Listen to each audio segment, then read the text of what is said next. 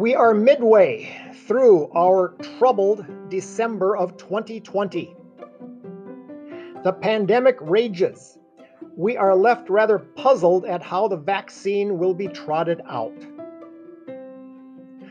We are on the threshold of winter here in Minnesota. It's a good time to feel nostalgia about something.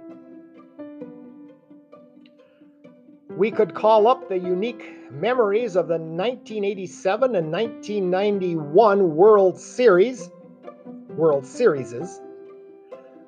but I am 65 and I am suggesting we look back further. Let us go back to the entrancing summer of 1965. I was 10 years old, and our still new Minnesota Twins won the American League pennant.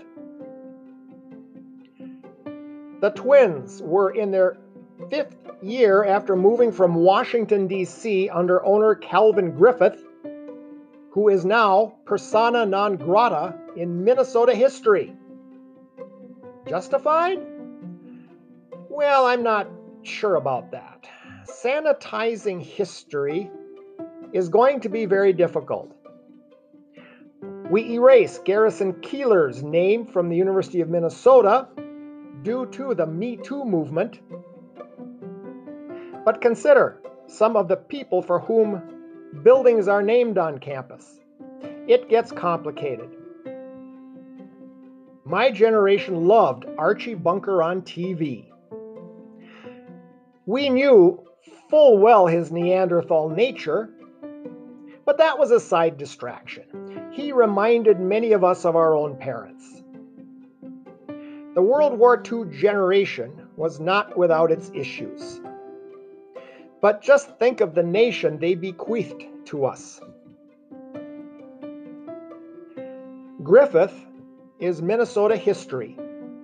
He sure was not hesitant about players of color coming on board. Compare that to the Boston Red Sox of that time.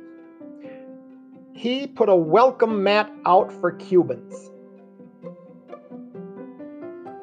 Game 1 of the 65 series was played in our Bloomington, Minnesota. It was Metropolitan Stadium, now fading in our collective memory. Believe me, it was an entrancing place. Our leadoff hitter for Game 1 was Zoilo Versalles. The shortstop from Cuba would be honored as American League Most Valuable Player. Another Cuban sat at number 2 in our lineup, Sandy Valdespino. He only had one good year of offensive productivity, and that was in 1965. But in 1967, Sandy made perhaps the greatest outfield catch in Twins history. Was it better than Bob Allison's catch in the 65 series? Let's call it a push. Sandy's catch was in a regular season game versus Cleveland. The ball was hit by Larry Brown. Our number 3 batter was another Cuban, the unforgettable Tony Oliva, who probably should have been league MVP. I have read that if Oliva's defensive skills had been developed sooner, he could have started for the Twins as early as 1961. There was no doubt about his hitting as early as 61.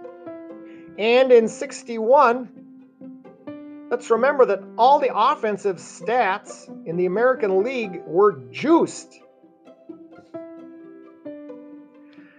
Our cleanup hitter for Game 1 of the series was, you guessed it, Harmon Killebrew. He was out for part of the season with injury. The number 5 batter was Jimmy Hall, a real hero in the eyes of the first generation of young Twins fans. He had a brief prime with the team, but is very fondly remembered. A left-handed hitter with power. There is speculation his career was hurt by getting hit by pitch by Bo Belinsky. Big Don Mincher was the number 6 batter in manager Sam Mealy's lineup. A friend of mine joked that Mincher hit 30 home runs one year as a pinch hitter. That's exaggeration, but it shows how powerful our lineup was. Earl Batty was our iconic catcher, and he batted 7th. Then came Frank Quillisi, the second baseman, and then Jim Grant, the superb pitcher. Grant hit a home run in Game 6, but we lost the series in 7 games to the great southpaw pitcher of the Los Angeles Dodgers, Sandy Koufax.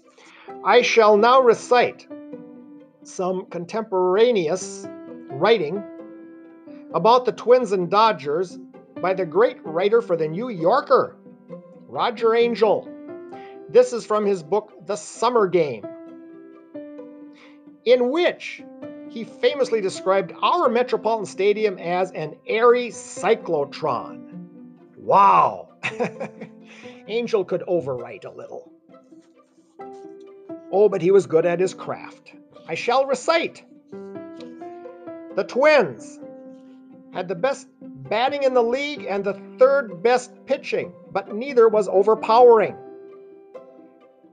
This was almost exactly the same team that finished in a tie for 6th place in 1964, when it led both leagues in home runs with 221.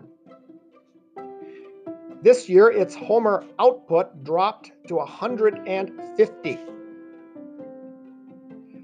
The Twins won largely because their manager, Sam Mealy, hired a new set of coaches last spring and taught his team a new kind of ball.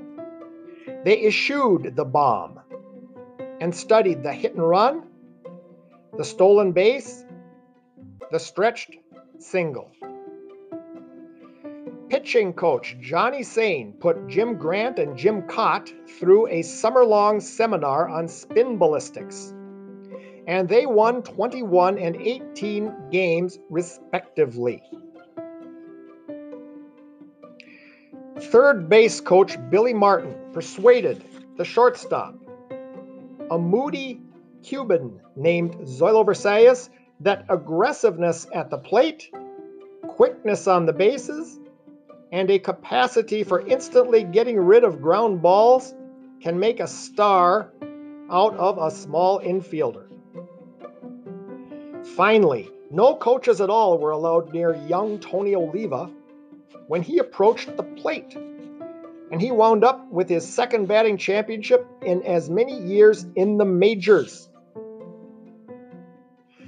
Oliva, an outfielder who bats left, has leopard-like reflexes and great speed in the field, and he may become the best American League hitter since Ted Williams. I realize this is getting a little long here, friends, but there's a little material here about the Dodgers too, and I enjoy doing this, so allow me to continue reading. The presence of the Dodgers in this year's series was only faintly more explicable, since they too had finished 6th in 1964, and they won this year with a team batting average of .245, the lowest of any championship team since baseball's dark ages. In May, the Dodgers lost their 2-time batting champion, Tommy Davis, who broke an ankle and was finished for the season. Unlike the Twins, they had to battle every day to survive in their jungle-like league. And they saw their carefully hoarded little lead wiped out in September by a 14-game winning streak of the Giants. The Dodgers had great pitching and great cool, however, and they responded with a 13-game streak of their own, which put them back on top. They clinched their pennant that last Saturday of the season with an almost typical performance. A 3-1 win by Sandy Koufax over the Braves, in which the Dodgers collected only 2 hits.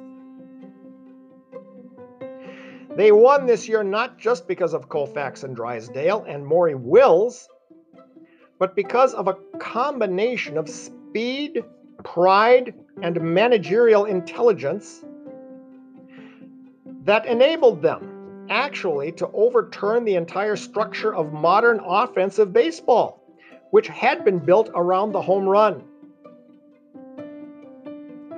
The Dodgers hit only 78 homers all year, but they stole 171 bases, thereby inventing a brand new sport, tap ball, perhaps, or Hot Wheels, which was more exciting and certainly more successful than the old game played by the rest of the league this summer. End of quoted material.